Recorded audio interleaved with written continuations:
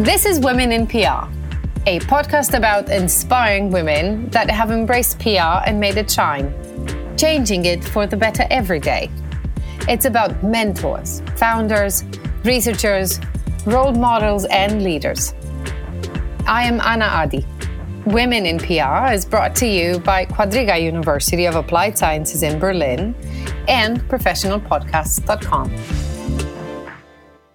The Global Communications Summit is one of Quadriga Media's main international events, bringing together more than 400 PR and communications practitioners from all over Europe and beyond. So when the COVID-19 pandemic held us at home last year, it's no surprise then that the event went online and the discussions were focused on the pandemic and its influence on communications and communicators. And it was there, at the end of a long and inspiring conference day, that I met with Marianne Salzman, Senior Vice President of Communications at Philip Morris International, for a fireside chat. At PMI, her work is focused on designing a smoke-free future as the company embarks on its journey of transformation. She's also a trend spotter, a professional hobby, as she calls it, and a much-awarded public relations executive, being listed in PR Week's Global Power Book and as a PR News Top Woman in PR. Her most recent trends report is called Zoomsday Predictions. Now, on our fireside chat, we spoke about business-related passions, working in the pandemic, lifelong learning, and supporting others. This is the recording of that conversation. A trip down memory lane. The session that we're having is labeled as a fireside chat. And what we had in mind when we've been planning the conference is turning, hopefully in the future, our chat with Marianne into a podcast, right? As podcasts right now are more important and more interesting than ever. It seems that everybody is discovering them, from grandmas to corporations. So the idea was really to try to use this chat, and it's really a chat, Marianne, to reflect on your own journey, what's keeping you and what brought you into public relations, the things that, your pet peeves and your darling projects, and things like that. Now, the podcast is called Women in PR. It's something that I have started hosting. So we had our first series running last year. As you know, Marianne, I'm an academic. I teach at Quadriga University of Applied Sciences. And so Women in PR is a podcast about women that have embraced PR and made it shine. And it's very much about mentors and challengers and about thinkers and about moms and friends and just women in general. So we have about a half an hour this evening before we need to say goodbye and that everybody looks at something else than our beautiful selves on the screen. Marianne, thank you so very much for making time for us. You are the Senior Vice President for Communications of Philip Morris right now. Yes. But how did you start your PR career? What brought you into PR? And, well, I think in your life it's marketing and comms and everything all together. But what brought you to comms? So my first job out of university was I started a magazine with a couple of other friends with whom I'd gone to university. And then my first real job in New York City in 1986 was working in the media relations team of a financial public relations agency. And I absolutely adored the media relations. I didn't love the financial communications. And I then went on to join a client's company. And then I ended up in the advertising agency world. And I spent really most of my career moving between the three holding companies. I've had multiple jobs at WPP and at Omnicom and at Havas. And I never saw myself either as a PR person or as a marketer, because to me, whether you own it, you earn it, or you pay for it, it's all communications. Mm. So I always saw myself as a communicator. As I moved up through the ranks, obviously in the holding company world, which in and of itself is an interesting challenge because everybody was globalizing, then everybody was specializing. I really was a generalist, and I spent 9 years as the CEO for Havas's PR assets, and then I've been at Philip Morris for a little over 2 years. So the last 12 years of my life have been pure PR. But when I say pure PR now has acquired all those things, whether it's digital banners, it's corporate image advertising, it's executive branding, it's special events. So within the category of what we call PR, I kind of now call it all communications, because at the end of the day, everything communicates, whether we're doing this now, whether it gets reduced to voice only, whether you choose to package it as a banner, whether you choose to share it one-on-one to a list of key opinion leaders. It all comes down to your exerting intelligent influence. I like that, exerting intelligence influence. How do you do that? Well, you need to be very strategic at the beginning of the whole thing. You need to know why you're doing what you're doing. What is the key message that you're trying to convey? What are the subordinated messages that serve almost like a mathematical proof, that serve as proof of your upfront idea? What kinds of creative outlets and partnerships can be created to share that message? In my business at Philip Morris, I think of it as a B to C to R, which is business to the legal age smoker or legal age user of our products, to the regulators, because they are all interconnected. We can't make our smoke-free products available until they're welcomed into a country. So that you need the consumer demand to jive with the business, to jive with finding an appropriate regulatory environment. Very, very interesting. But I'd like to talk to you a bit more about other things around Philip Morris before we come back to that. One of the things we know about you, and I've learned about you, is that you say you're a trend spotter. I don't say I'm a trend spotter. I actually say I'm neither trendy or all that. Trend spotting has been my commercial hobby for 35 years. Everybody known to man is a trend spotter, but it's not. It is a dimension of the strategic toolbox I bring to work. It's the reason why I watch endless hours of reality TV. I don't consider myself a trend spotter. But then again, you've certainly gotten good at it. If it's something, that it's a business related hobby, you're much better than all of us other hobbyists. Some of us take painting, for instance, in the evening as a hobby, whereas you watch, as you've said, what happens around the world. Help me out a little bit. Have you noticed anything, that communicators should pay attention, that educators, teaching comms should pay attention to emerging in these recent times? Yeah, the first thing is that the agrarian clock has finally died.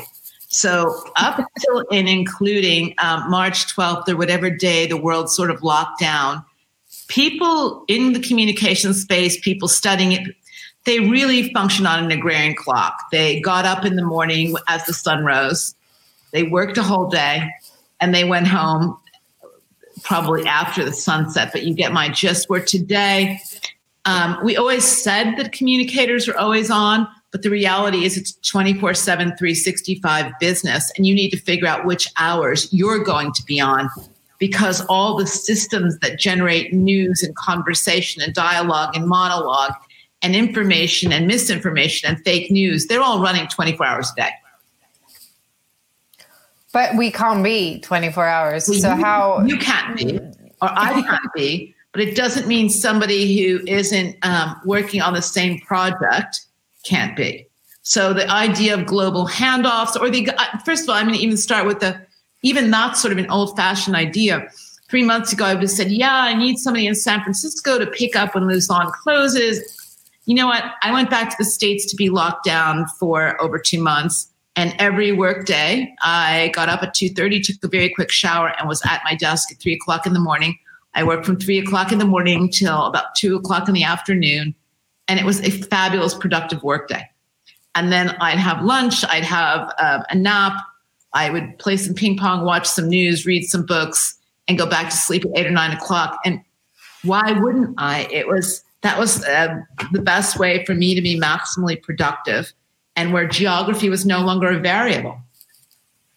Well, that's great to hear. So let me try to see if I understand this right. So you're saying that with this crisis, and even before the crisis, we were moving slowly but surely away from sort of caring where people are and what sort of time zone they work, but rather focusing on the outcome. And their output, exactly. And output. Let me ask you a little bit, because what you present, right, you're 2 o'clock in the morning till 2 o'clock in the afternoon. That's a 12-hour shift, and you still felt energized. But actually, I mean, this is going to come up as very un-European.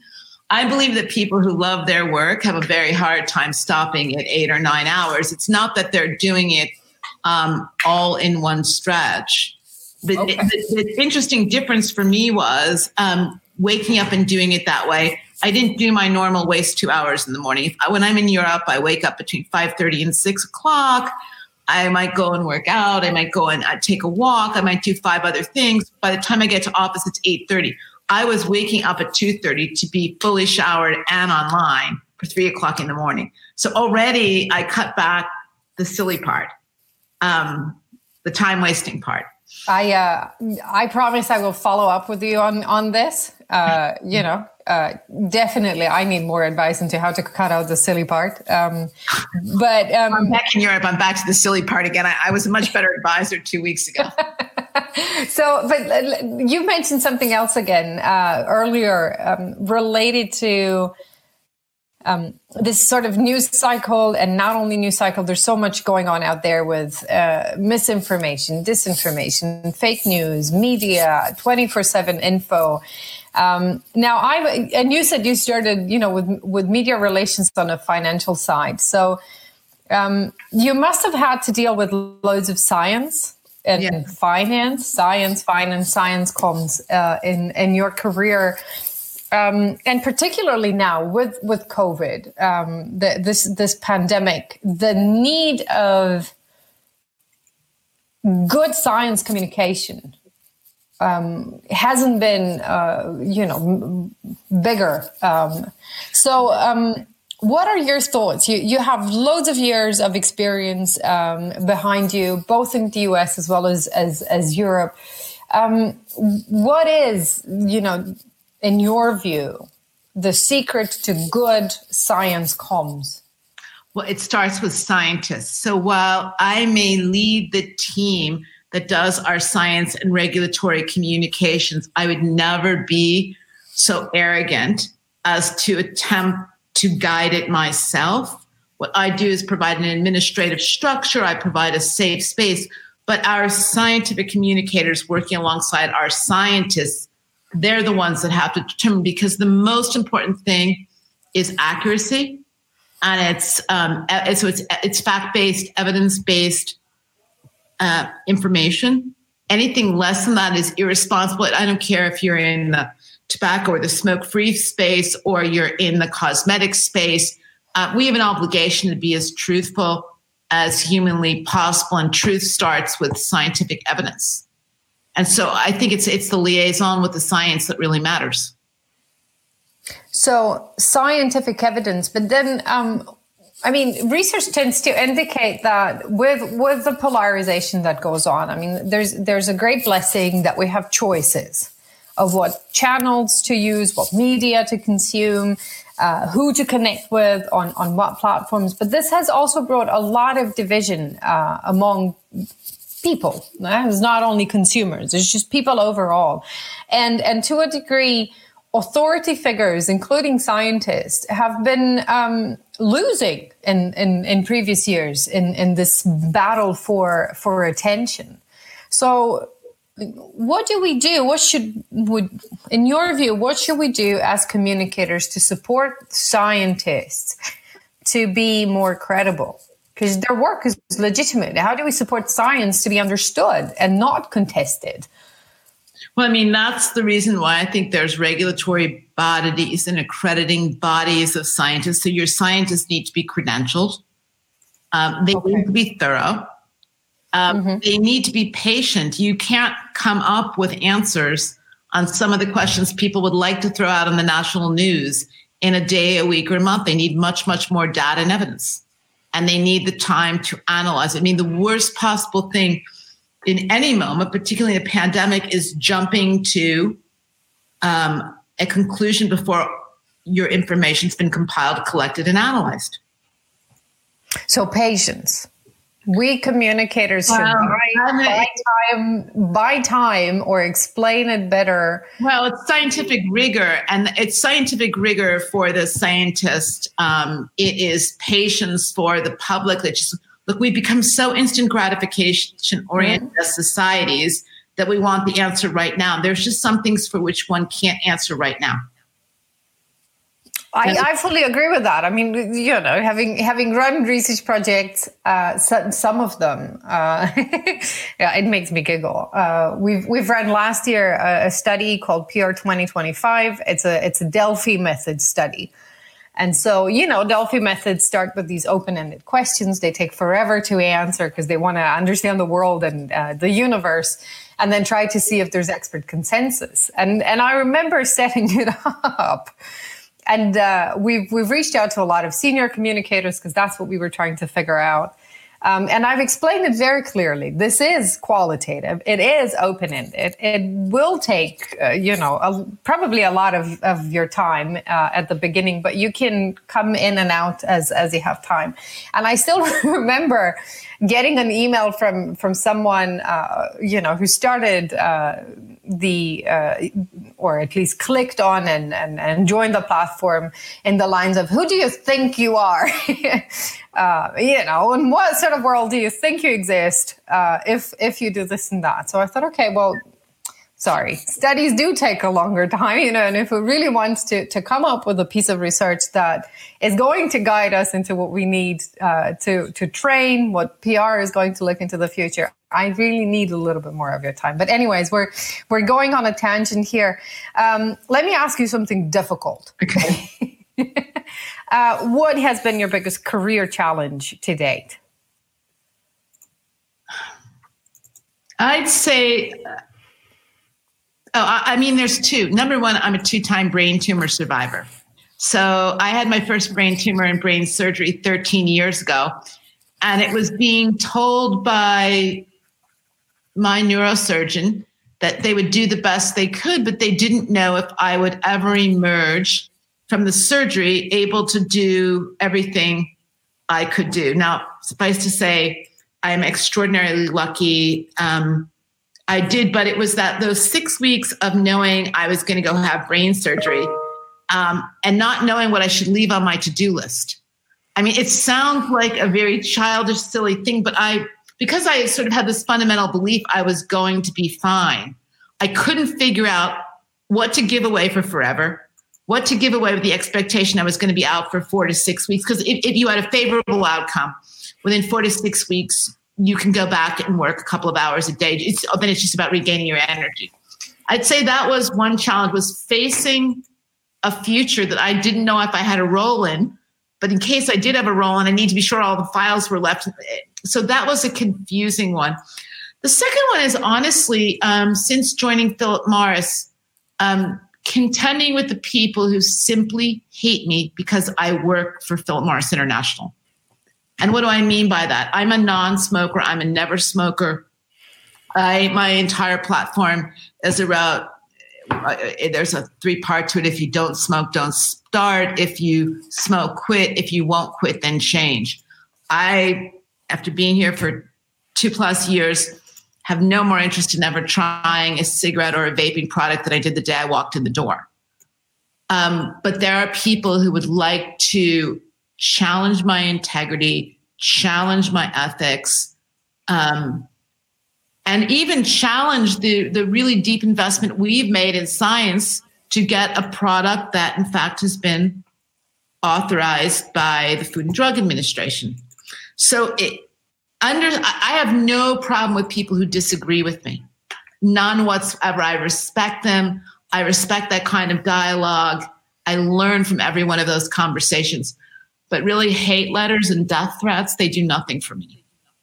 And also, after you've had 2 brain tumors, you don't really need any other death threat. You've already had your own. And the ones inside you are much more intimidating than the ones coming to you over the transom. So, but one of the things, so help me understand. I mean, this is really curiosity here. A lot of people find it much easier to work and support on comms organizations and institutions that they believe in. I believe in getting people to smoke. My dad died of lung cancer. So I actually, and it goes back to a lesson that I never could reconcile in my own head. When I was at university in the 1980s, obviously the apartheid movement was very strong. And the divestment movement was very strong also as a possible reaction. I would go to endless seminars because I was so fundamentally against apartheid, but I could never decide if you could have a better shot of changing that kind of divisiveness by divesting and thus not having a voice, or by having a profoundly loud voice and going in and doing the right thing, which was Black empowerment. So I had that same confusion when I was approached by Philip Morris. I didn't decide to take the job in a day, a week, or a month. They spoke to me for 8 or 9 months.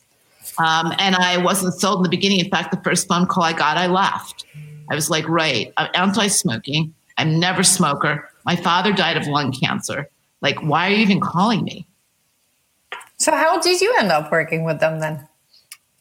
The more I learned about their commitment to a smoke-free future, the more I became completely a believer that people have to have better choices.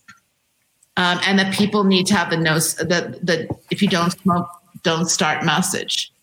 And over time, exposed to the science, exposed to the rigor, exposed to the level of investment the company had made in a smoke-free future, I really came, whether I'd taken the job or not, I'd become convinced that what they were doing was actually a constructive step forward in this wellness space. No, I think that's a great campaign. But, you're not here for the praise, you're here for the chat. One of the other things I hear is that, especially on the comms side, that there's a great atmosphere at work. How do you do that? There is a great atmosphere at work. First of all, I know what people would expect it would be like to work at a place like Philip Morris International. And I know that no matter what I expected, it's 1,000 times better. It's an open, non-hierarchical, highly intelligent environment where people are shown the utmost respect. And as a consequence, you are constantly getting better. I mean, here's a crazy thing I'm doing with the company's support. So I've been here for a little over 2 years. In October, November, I went to see someone in our people and culture team. And I said, I think I'm ready to start learning something new. Maybe I should take a class. And they said, you can do whatever you want. And then they organized one opportunity for me to be tutored by various different professors. And then I said, I'll just get a master's degree in government. And they said, fine. And I started school this week to go back 35 years after finishing at a university, to go back to school. To my classes are Latin American politics and democracy and government. And this is just the normal Philip Morris way. Like, you're never too smart. There's never. Also, as a company, look at what we've done during this pandemic. First thing we did was come up with some organizing principles. We said to every employee that your job is protected at full salary through the pandemic. We mobilized to get our people masks, to get our people sanitizer, to do everything we possibly could to be as decent as an employer, and then to also outreach into the communities. And where they wanted our help, we've stepped in and we've publicly announced we've given away around $30 million of cash support, meaning and somebody might have used it for food banks, somebody else might have used it for first responders fund, someone else might have used it for respirators. Look, no one wants to believe it. I wouldn't have believed it if you had told it to me when I didn't know them. It's just a high functioning, high thinking, deeply committed to transformation place where there's room for lots of opinions. Now, let me ask you something else. You said you went back to school this year. Yeah, right now. I'm starting like this week. Do you think you'll graduate online, or you'll have a? I opted to enroll in a part-time online program to get a master's degree from Johns Hopkins University. At any point, if I wanted to switch to one of their physical campuses, that would be a possibility. But I'll tell you, after 4 lectures, this is the best thing that ever happened to me. When I have a wiggle problem, right? I don't like to sit still too long. And online is amazing because I'm listening, I'm walking around. They produce the teaching note. I'm blown away. My husband teaches law online because of the pandemic, not because he normally teaches law online, and he's miserable and, constantly saying, students need to go into courtrooms. We need to give them, real world experience. You can't do it through the flat environment. Yeah. So I don't know. For me, I'm a week in, but I'll tell you that I'm blown away by what you can do with the right technology and the right professor and the right mix of, even they have it figured out too. So my average class is broken into 2 25-minute lectures. And I don't have to watch. So the normal me that would be really like wiggly, I would be like, at an hour and 10 minutes, I'd be killing myself. Now you sit down, you look at the first assignment, you watch the first video, you do some reading, you can walk around, you can take a water. For me, this medium is fabulous. If you're not really techno savvy and you don't love hacking your way through things, I imagine it could be very frustrating, but I think it's great. I love it, but I loved online and doing things. I love to travel as much, but when it came to teaching, many, many times I thought, you could do a lot of things online when it comes to delivery. With our students, to be fair, I do miss talking to them. As you know, we teach executive courses, so there are people like everybody who's listening to our chat. So it's just seeing them and what gets them annoyed and what gets them excited and having all those lunches shared and coffees and all the discussions on the side is what I miss. But when it comes to delivery and teaching, I think we're doing better. But, but speaking of, we're going to extend this for just a second, if you don't mind. There are 2 questions more I have for you. One is, since you've gone back to school, I also, it makes me think, how do you feel about all these youngsters that are supposed to, and not only youngsters, whoever has been to school and was supposed to graduate this year, and now they have to have an online ceremony and then find work or find a better job. How does that make you feel? It makes me feel absolutely terrible. I didn't graduate into a good economy, but the world hadn't collapsed. But there's a funny little story. When I was still locked down in Switzerland, I went home the week after lockdown started. My niece, who's a senior at Ithaca College, called me and she said, I don't know what I'm supposed to do. Now, no one's going to take an information meeting with me. How do I start doing this on LinkedIn? I said, Jack, I don't really know, but I promise you, let me make a few calls and I'll call you back. And by the next day, I was like, look, I'm going to start a program. I have nothing but time on my hands because of this 24-hour day phenomenon. I said, we're going to recruit people with whom you can network, and we're going to organize Zoom calls. And I'm going to do the first one on Friday. And she's like, what are you? And I'm like, no, don't worry. I'm going to get this done. So I recruited my sister, her mother actually helped me completely organize it, but we recruited over 100 students and over 100 working professionals. And they range from C-level people at places like Apple down to senior middle-level professionals and engineers from medium and larger companies. 7 people in our program so far have gotten paid jobs out of the relationship they formed with the adult they've been assigned. We have these 1.5-hour meetings on Friday nights. Last Friday night, because of holidays in the US and in Europe, was the first Friday night we didn't meet. We've had I've got television personnel, and everyone is there to give them a skill that they can use. But so last week we had 2 speakers. One was how to tell your story, how to write a personal narrative. And then the other half was now how to share your personal narrative in a computer mediated environment. So how do you do your narrative if your full recruitment process is reduced to Zoom or Teams or WebEx?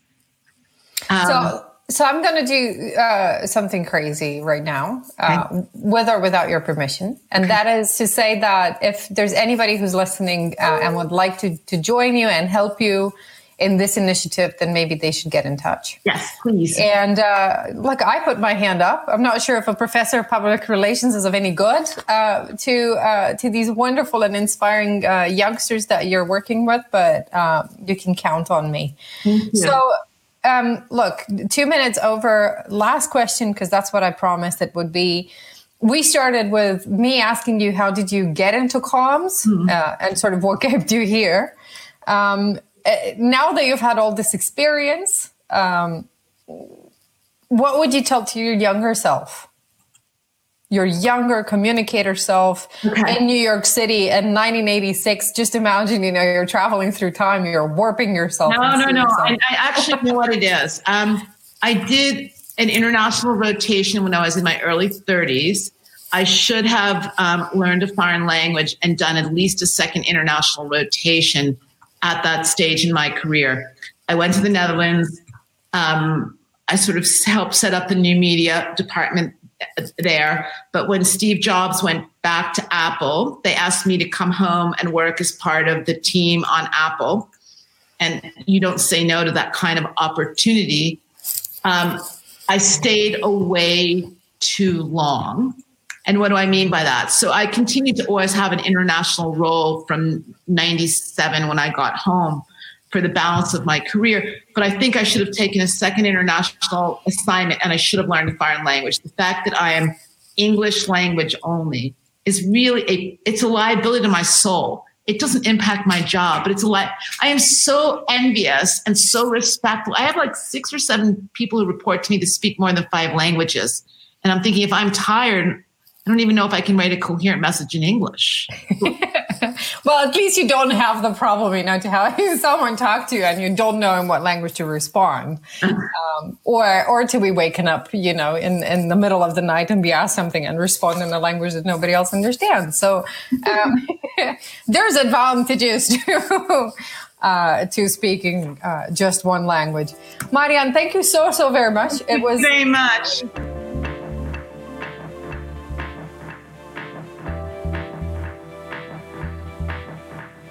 A lot has happened since that conversation.